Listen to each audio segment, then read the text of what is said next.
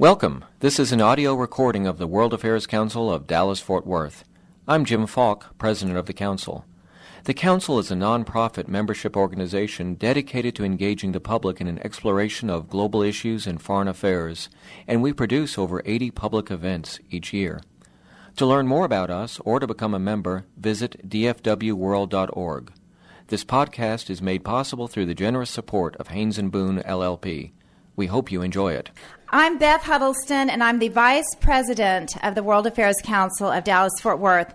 And I'd like to thank you all for being here for this timely presentation of 21st Century Energy Security, Moving Past the Deepwater Horizon Tragedy with John Hofmeister. And we're very delighted that he's here.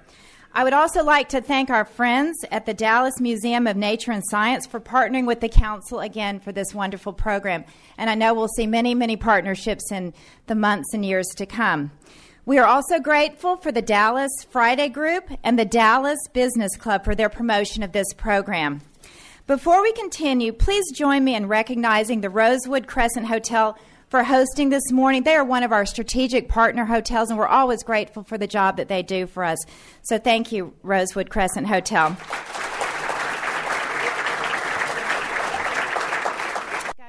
Anyway, and now it is my great privilege to welcome Terrell Falk to the podium. She is the Chief Operating Officer of the Museum of Nature and Science, and she will have the honor of introducing John Hofmeister. Thank you very much for being here. Terrell.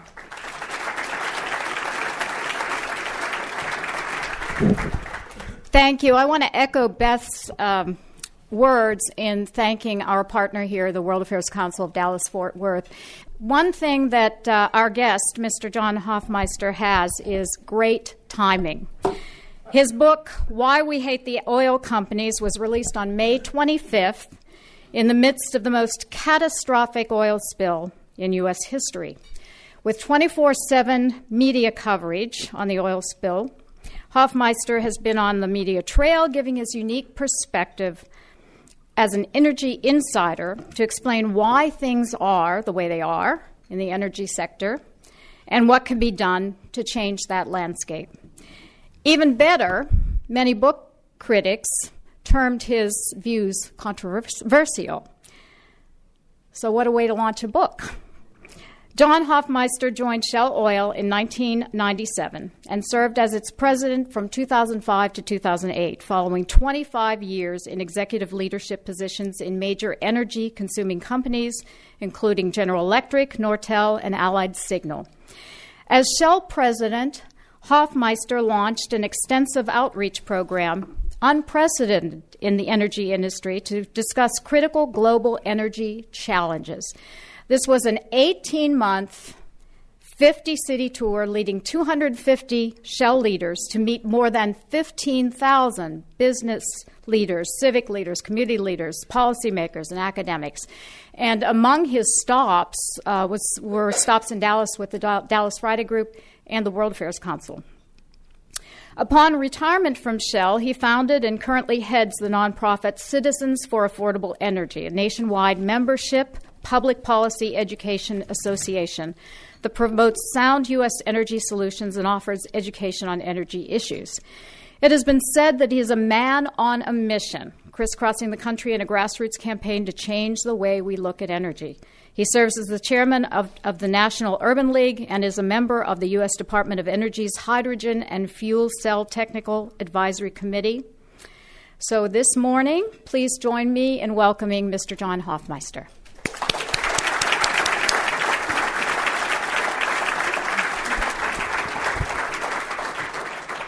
Well, thank you, Terrell, and thank you, everyone, for coming out on a beautiful Friday morning.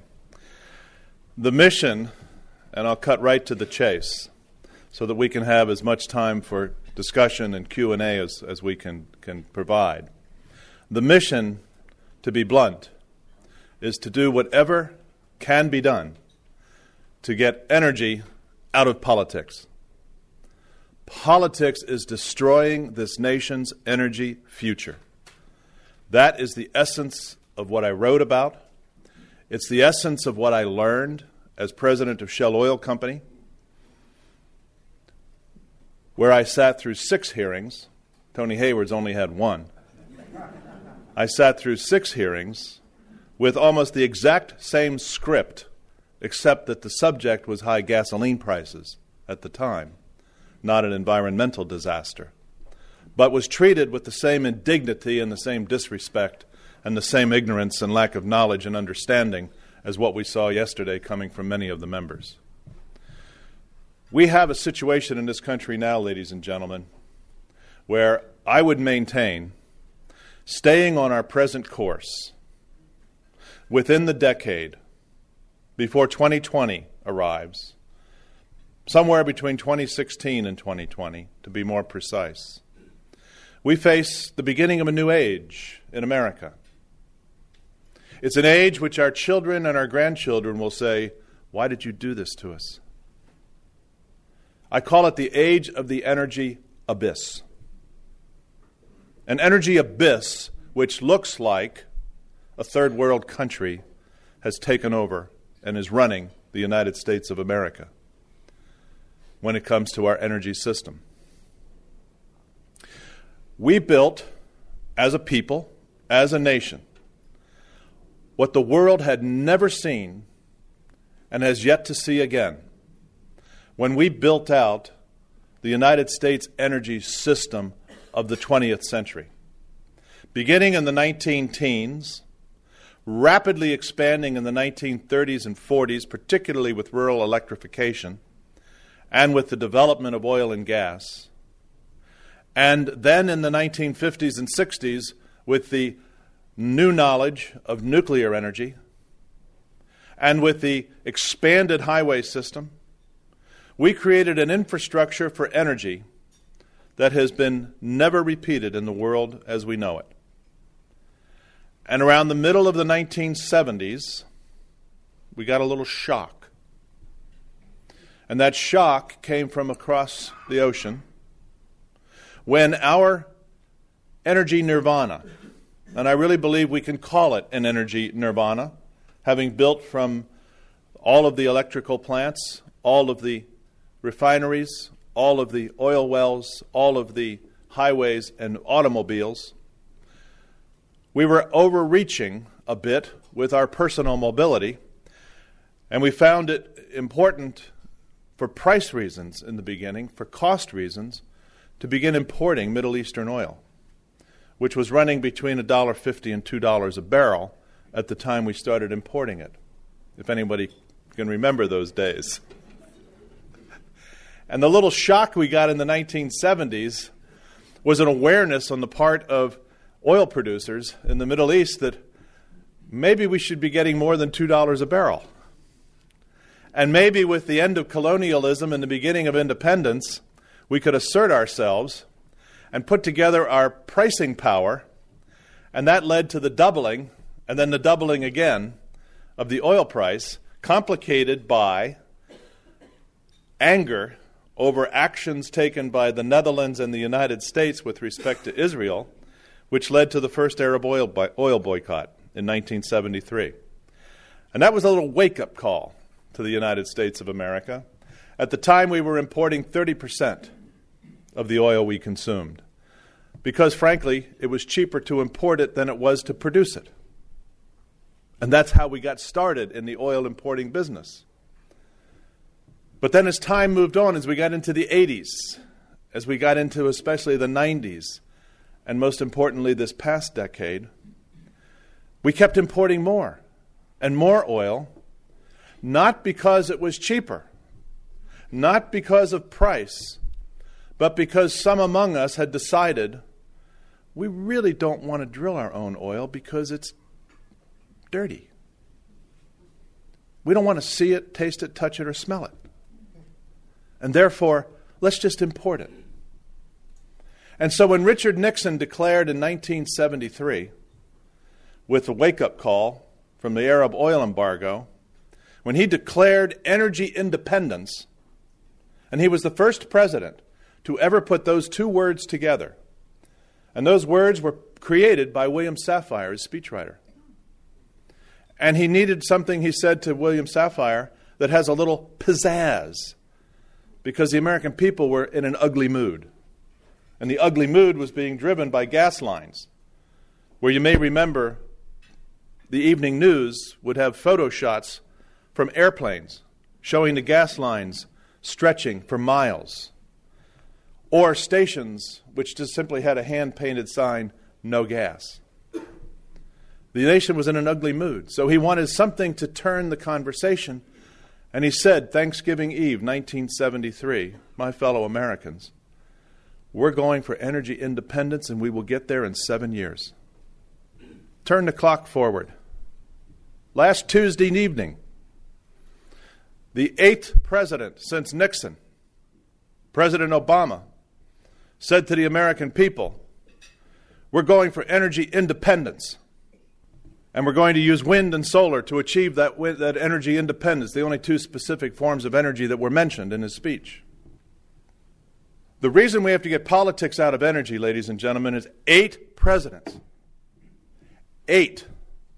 Nixon, Ford, Carter, Reagan, Bush, Clinton, Bush, Obama. 8 presidents have promised energy independence. Oh, and by the way, so have 18 Congresses since 1973. 18 Congresses have promised energy independence. And aren't they delivering? Didn't we have an energy bill in 2005? We had another one in 2006. We had another one in 2007. We had another energy bill in 2008. Aren't you feeling more secure as I describe these bills? We would have had one in 2009 if the Senate had picked up Waxman-Markey, and maybe we'll get Kerry Lieberman before the year's out. That would have been 6 bills in 6 years. None of which, absolutely none of which, dealt with or deal with the real issues of energy. Because here's the real issue of energy. 98% of all the energy we consume comes from the days of the energy nirvana. From the mid-century, the mid-20th century, up through the 1970s, and when we finished building out this huge energy system, 98% of all the energy we have today comes from that system. That's coal, oil, gas, nuclear, and hydropower. 98%. 2% comes from alternative/renewable types of energy, wind, solar, biofuels. So we're going to build energy independence on the basis of a new energy system that includes wind and solar and biofuels. Our children will not use electricity very often, nor will they have gasoline if we continue on the rate that we are going. I'm predicting the energy abyss because over the last 5 years, we have shelved the building of 100 coal plants. They won't be built. The average age of the 600 coal plants that we have today is 38 years old. Add 10 years to it, the average age will be close to 46, 47 years old. And they've been running 24/7 since they opened up. We haven't built a new nuclear plant in 20 years. And that was 10 years delayed because of lawsuits. So it would have been 30 years. We won't build another nuclear plant in the next decade. We would have already needed permitting, already needed approved permitting to finish a nuclear plant within the next decade. The permitting process on the ideas in Georgia and the ideas in Texas haven't begun. And we know they will face legal challenge. We just know it. Oh, and also, we took away the nuclear waste repository site in Nevada called Yucca Mountain, which was created by an act of Congress. A law created Yucca Mountain as the National Nuclear Waste Depository Site, and the nuclear industry has been charged about $20 billion, which we all have paid for through electricity rates, to build it. But it was canceled in March of 2009 when a brand new administration said, we're not going to license, we're not going to permit Yucca Mountain. So a law that was passed by the Congress was overturned by the Energy Secretary, who's an administrator appointed by the President. and not a word out of Congress over the effective de-gutting of a law. And we're a nation of laws when we want to be. $20 billion thrown down the drain. But why would that be? What's going on in Nevada? Nevada has a little political contest this year. Somebody named Harry Reid, who's never liked Yucca Mountain, running for re-election, running poorly for re-election. Let's throw him a bone, a $20 billion bone, so he can say to the million people in Nevada, I got rid of Yucca Mountain, and the other 320 million people in America say, but what about our nuclear waste? Politics and energy don't mix. So there won't be new nuclear plants. We're drilling about 7 million barrels a day today. That's down from 10 in the 1970s. We now have an oil drilling moratorium in deep water. 6-month moratorium. Don't hold your breath. The Presidential Commission, which has been appointed to look at the future of deep water drilling, hasn't even gotten started yet. 2 months into the blowout. And if you look at the constituent members of the Presidential Commission, all you can see is politics writ all over that commission. No one from the energy industry, no one from the business community, but a commission made up of environmentalists and academics and politicians. As we look ahead, we could count on 2011, 2012, 2013, oil that would have been produced from the 33 deepwater rigs that are now shut down would have been coming to market to the tune of about 500,000 barrels a day during that time frame. That won't be there. Those rigs may never come back, depending upon what the Presidential Commission decides. So if we look at and nobody, by the way, is planning a new hydroelectric dam of any size or magnitude anywhere in the 50 states. So when we look at the 98% of our energy supply, what we're looking at is aging, decline, and decommissioning. We're not looking at building, expanding, and growing. And why is that problematic? Well, our population continues to grow. We continue to have more children and more grandchildren. Thank God. But they all need electricity. They all need liquid fuel. Some of those who lead us say, well, we will use energy efficiency as we go forward. Great soundbite. We'll be 20% more efficient. We don't need those coal plants that will be decommissioned in the coming decade. We'll save 20% efficiency through efficiency. Good idea, good soundbite, but in 100 years of American experience, we have never, ever reduced demand for electricity except during a recession. And here we are, as a people, being saturated because we choose to be with more and more electronic devices. We love them to death. Can't separate them from our bodies. And we got to plug them in.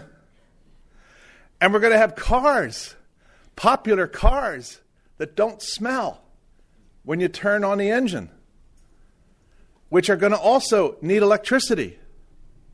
And we're going to save 20% so we don't have to build coal plants. It doesn't make sense. It doesn't hold together. And so I predict within the decade, the energy abyss looks like brownouts, blackouts, and gas lines. And guess when the blackouts come? In the south in the summer, in the north in the winter. Isn't that a joy to look forward to? And the gas lines may not happen in Texas because we have refineries, but those pleasant, loving, neighborly people in California and New York and New Jersey are going to be really getting to know their neighbors as they stand in line for hours or days waiting to fill up their car as and when a truck delivery might happen. That's not a very bright forecast. So as I'm thinking about all of this, I go visit my friend Matt Simmons. Many of you may know Matt Simmons. He's the author of the concept called peak oil. a brilliant, brilliant man, were in adjoining office towers in Houston. So I sent him the galley edition of my book. He read it. We got together. He said, "John, I can only tell you one thing. You're an optimist." Because Matt's view is we're one day away every day from an energy Pearl Harbor. Now, maybe we'd call him a pessimist. But somewhere between my optimism and his pessimism, we have to come to grips with this. We have three big issues that we face with politics and energy. And we have to find a way to divorce these three issues from our energy future.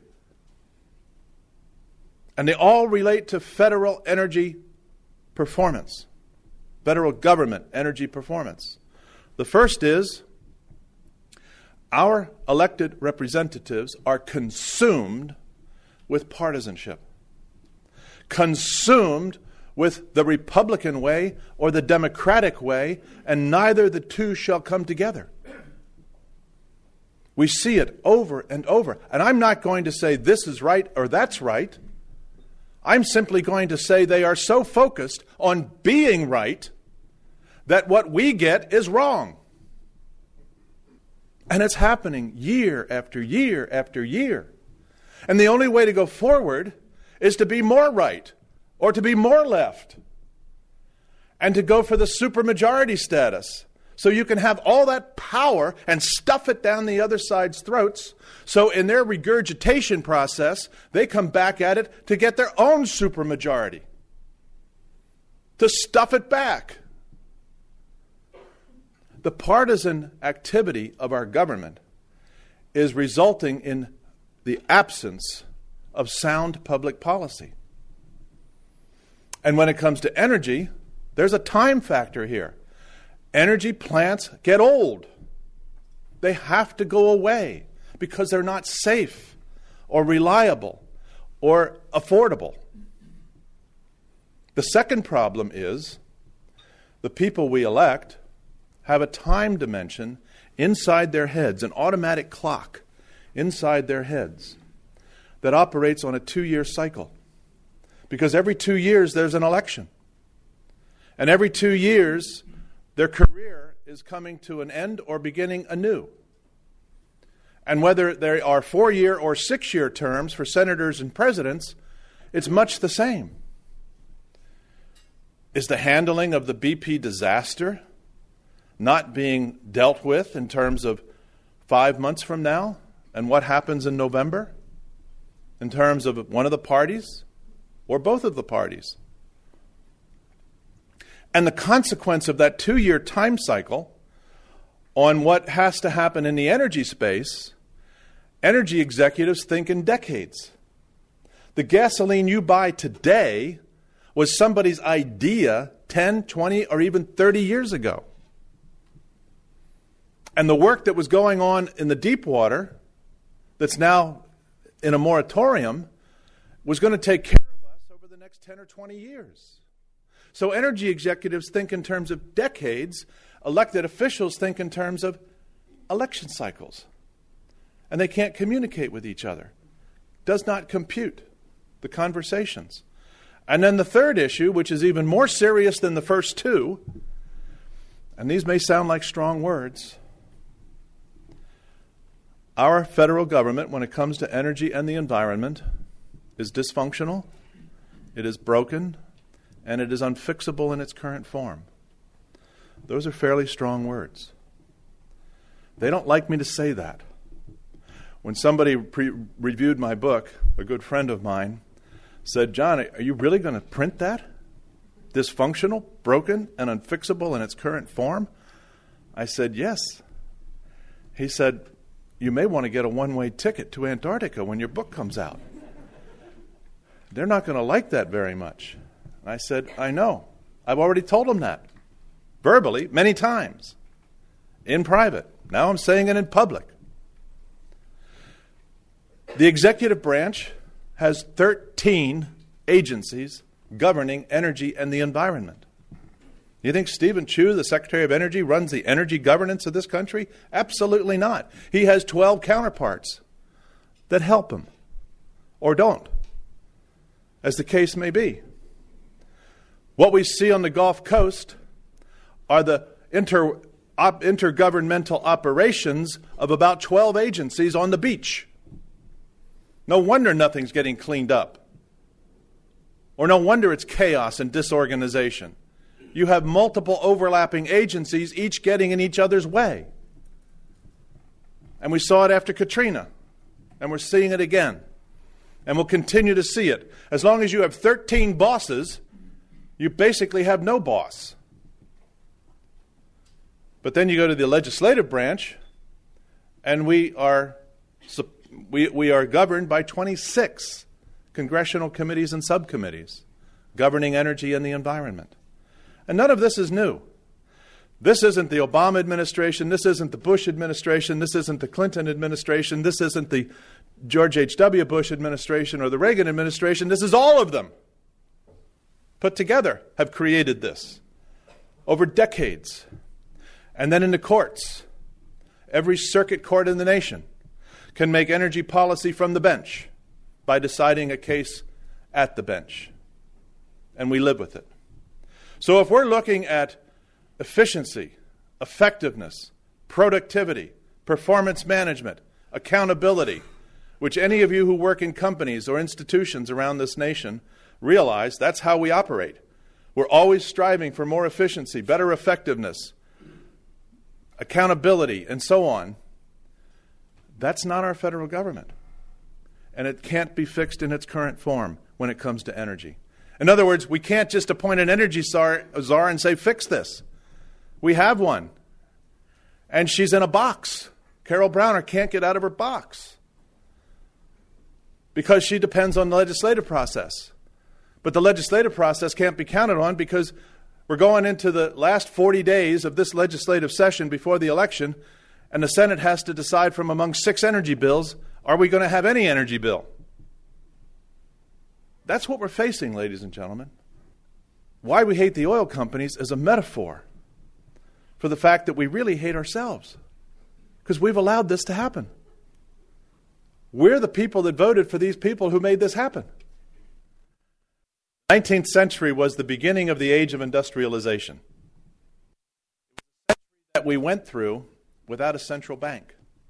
Our monetary system through the 19th century was in complete disarray. We had panics. We had depressions, recessions. Boom and bust was all part and parcel of the 19th century. And then in 1907, while we were still struggling with all of the boom and bust, the Treasury went belly up. The United States Treasury went into default until it was rescued by J.P. Morgan and his associates on Wall Street. And everybody swore up and down, that'll never happen again. We can't allow this private sector to bail out the public sector. The public sector's got to get it right. But it did in 1912. The nation has the benchmark of monetary stability for the world. Now, the Fed is not perfect. I would never profess perfection. It is staffed by humans, people who make errors. So Greenspan's easy money decision fed the blow-up of our financial system. It doesn't call into question the Federal Reserve Act. It calls into question the judgment of the governors. And that's a function of human performance. 7 years of stability and 97 budgeted for by Congress can do some good. And those governors are subject matter experts appointed for 14-year terms. So they don't care about November of this year or November of 2 years from now or 2 years on because they're ensconced for 14 years. They're independent of the political process, independent of Congress's budget battles by fees from the member banks, which we ultimately all pay for but don't even know how much it is because it's so small we can't see it. I'm suggesting that the way we fix energy, number one, is to legislate for an independent regulatory agency to govern energy and the environment, because they are hand in glove. And to do four things. Just as the Fed has four major authorities, money supply, interest rate, open market window, and the right to intervene, an independent regulatory agency for energy can do four things. Manage our energy supply future. What kinds of resources will we develop over the next 10, 20, 30, 40, and 50 years as what percentage of the total supply source? How much coal, how much gas, how much hydropower, how much nuclear as a percentage of the total? Then the industry can go make that happen in free market ways. Also make big, important technology decisions for the efficient use of energy, which might include, for example, a decision like Japan and Germany have made to commit their future automobile production to power from hydrogen fuel cells. By 2014 and 2015, Germany and Japan will be turning out at least 100,000 units per year that are powered by hydrogen fuel cells in order to wean themselves off the internal combustion engine. If we weaned ourselves off the internal combustion engine, which, by the way, is 100 years old, nothing wrong with age, except when it's mechanical, a 100-year-old device that we spend thousands of dollars to put in our automobiles, which in the end is 20% efficient. Over a century, it started 20% efficient. It still is 20% efficient. 20 cents on every dollar gives you go. 80 cents on every dollar is wasted as heat. Not a very good investment, frankly. Hydrogen fuel cells, 60% efficient. Hydrogen, the most abundant molecule on the earth. Another is to manage the carbon and the environmental footprint, the land, the water, and the air that is so important to our children and our grandchildren. Have an independent regulatory agency set the ground rules for land and water and air as it is impacted by energy. And finally, a fourth authority to set the parameters for these interstate and regional infrastructure requirements of future energy construction. Those four authorities. So, doesn't that all make sense? Let's all go home, call the White House, and say, we want an independent regulatory agency to take over for your failure of you and your 7 predecessors. And we can call the majority leader and the Speaker of the House and say, we have to have an independent regulatory agency to take up for the failure of you and your predecessors of 18 Congresses. Doesn't quite work that way. The second thing we have to do, there aren't enough of us in this room to make that happen. But there are enough of us in this country to make that happen. And so Citizens for Affordable Energy, which my wife and I founded as a way of reaching grassroots Americans at all levels, in all walks of life, from all parties, from all faiths, from every kind of cultural background. Every person in America uses energy. Every person in America needs energy. And we can't live as a society in harmony and peace and stability if we don't have energy. And so we started Citizens for Affordable Energy to begin the long march. The long march to Washington. Because this can only happen at the federal level. And the long march to Washington needs to include not hundreds, not thousands. It needs to include tens of millions of people to effectively convince our elected representatives that they work for us. We don't work for them. And to put forward a program of getting energy out of politics so that, like food and water, energy can stand as the source of our future economic well-being and the source of our future lifestyle comfort and the source of our future security. This is a serious effort, ladies and gentlemen. We don't have a lot of time, but I am convinced we will succeed.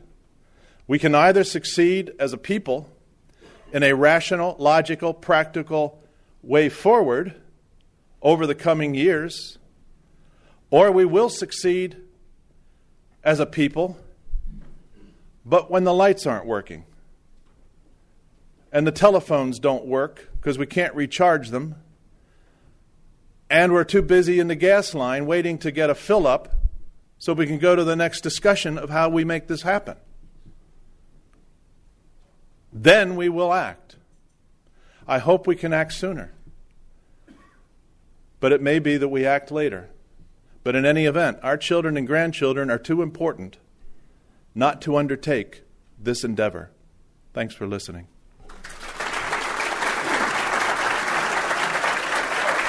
Hi, how are you? Good to see you. Good to see you. Good morning, everyone. Very provocative thesis and delivered with a great deal of passion, and that's always fun.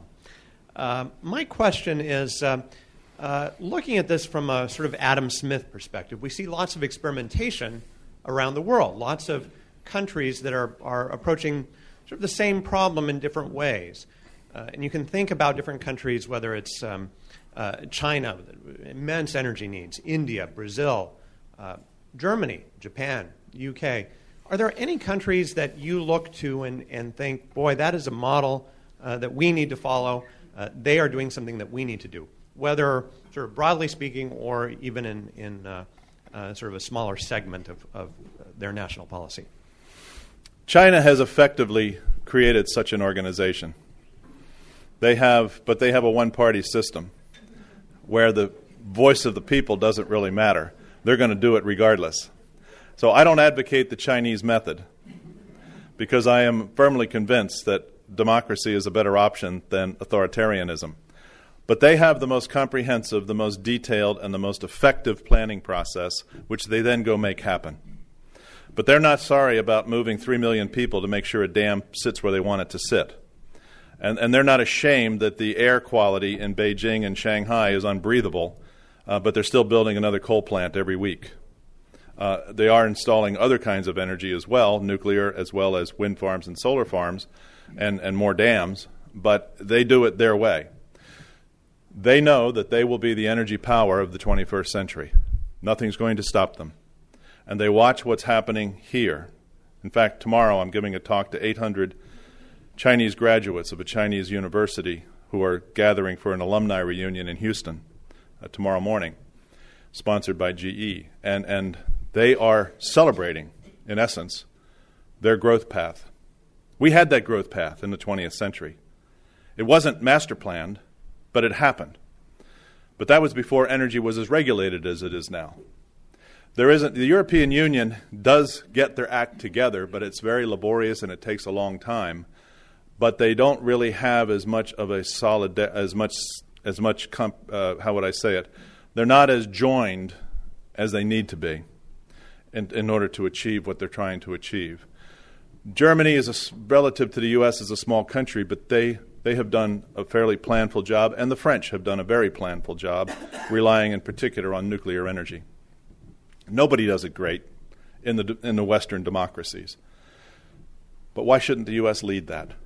That's my point. Question over there. I'm just curious if you've had any dialogue at all with the White House, if President Obama or any of his staff are aware of your book and aware of your idea, and if they are aware, have you had any response? I've met with the Vice President and with Carol Browner. And in the prior White House, I'd met with Vice President Cheney and Al Hubbard. And I've met with many of the members and senators from both parties to talk about this. It's dead on arrival. It's fundamentally dead on arrival because their view is that's what we're here for.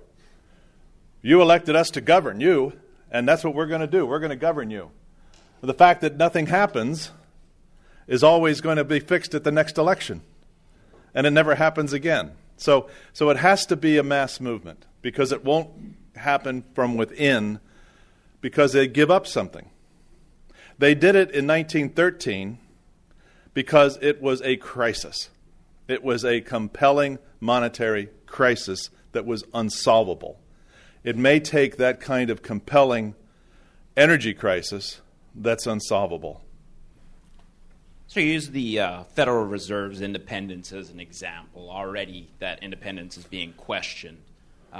We also look at, despite how much we distrust the elected officials and their approval ratings, don't we distrust oil executives even more than we do the government? How are you going to go about convincing the people that the hated oil executives, because presumably they're going to be the ones to run the independent body, they're the ones that are most well suited to run that? How are you going to convince them that oil executives are going to be less hated than government officials?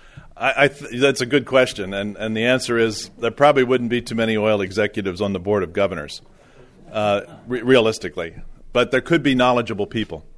You don't have to run an oil company to know something about energy.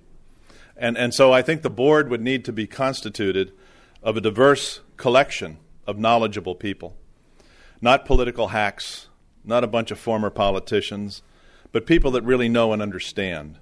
I mean, Secretary Chu would be a perfect example of a scientist who really understands molecular structures. And so you would want a scientist on such a board. And he hasn't been a politician. He only became a politician when the president appointed him Secretary of Energy. And he's actually a technocrat more than he is a politician, because if you've met him, his style is he doesn't really care about who's going to vote for him because he's not running for office. He's doing a job. But a Jack Welch would be somebody. I mean, he's not of the age anymore, but somebody of his caliber, of his credentials. Somebody, like your former head of American Airlines, whose name I can't recall at the moment, Bob Crandall. I mean, he's a big energy consumer. He understands energy. So Larry Kellner from Continental Airlines. So it would be people that know something about what it takes to produce, consume, utilize, apply technology. Those would be the kind of people that you would appoint to such a board. Bob Gravel, last question. I'm honored to get to ask it. First, I appreciate your candor. I spent 35 years in government, and I certainly will affirm the difficulties we have moving toward a unified objective. My question is, natural gas, which we seem to increasingly have a substantial supply, and then the oil sands and the oil shale. Do you believe that any or all of these can be used as a stopgap measure until we can reach a hydrogen infrastructure? I think that's really a key point. Here's the reality. In a world of energy shortage, which we are becoming, we actually have more energy than we'll ever need. Ever. Or ever. Or ever. There's more energy on this earth, in this nation, than we will ever need. We just need to decide which to use when. That would be the role of the Federal Energy Resources Board. Which energy do we use when? And yes, in the case of bridging our way to through the 21st century and into the 22nd century while positioning for the 23rd century, all of which will happen. Natural gas, oil, coal have to be a part of the solution. And the extent to which more natural gas is available to us at affordable prices, then that would naturally be where we would go. Nuclear. I mean, we have 104 plants that are coming up on decommissioning in the next decade and a half. They'll all go away. They're only allowed to operate for 40 years. And who wants to recommission a 40-year-old plant? We need to replace them. And while we're at it, we should probably double the size of the fleet to 200 nuclear plants. Well, that would enable us to commoditize nuclear. Commoditizing nuclear would enable us to bring the cost down from the permitting standpoint, from the liability standpoint, from the parts manufacturing standpoint, from the plant siting standpoint, and make cookie-cutter, look-alike nuclear plants, a couple hundred of them. That's what the French did. And tackle the waste issue the way the French have tackled it. There are solutions out there waiting to be had. So I'm optimistic that we will always have energy. Question is, will we be allowed to use it? And that's where we need somebody to guide this process in ways that can effectively, in a timely way, utilize all the energy we need. For there's three criteria: to be affordable. If it's not affordable, what good is it? We can't be a society of energy haves and have-nots. That doesn't work in our culture. It needs to be available. so it works when the light switch is turned on, and it needs to be sustainable so that our children and grandchildren have a better world than we had. And we ought to be smart enough to be able to figure that out. Thank you. Thank you, John.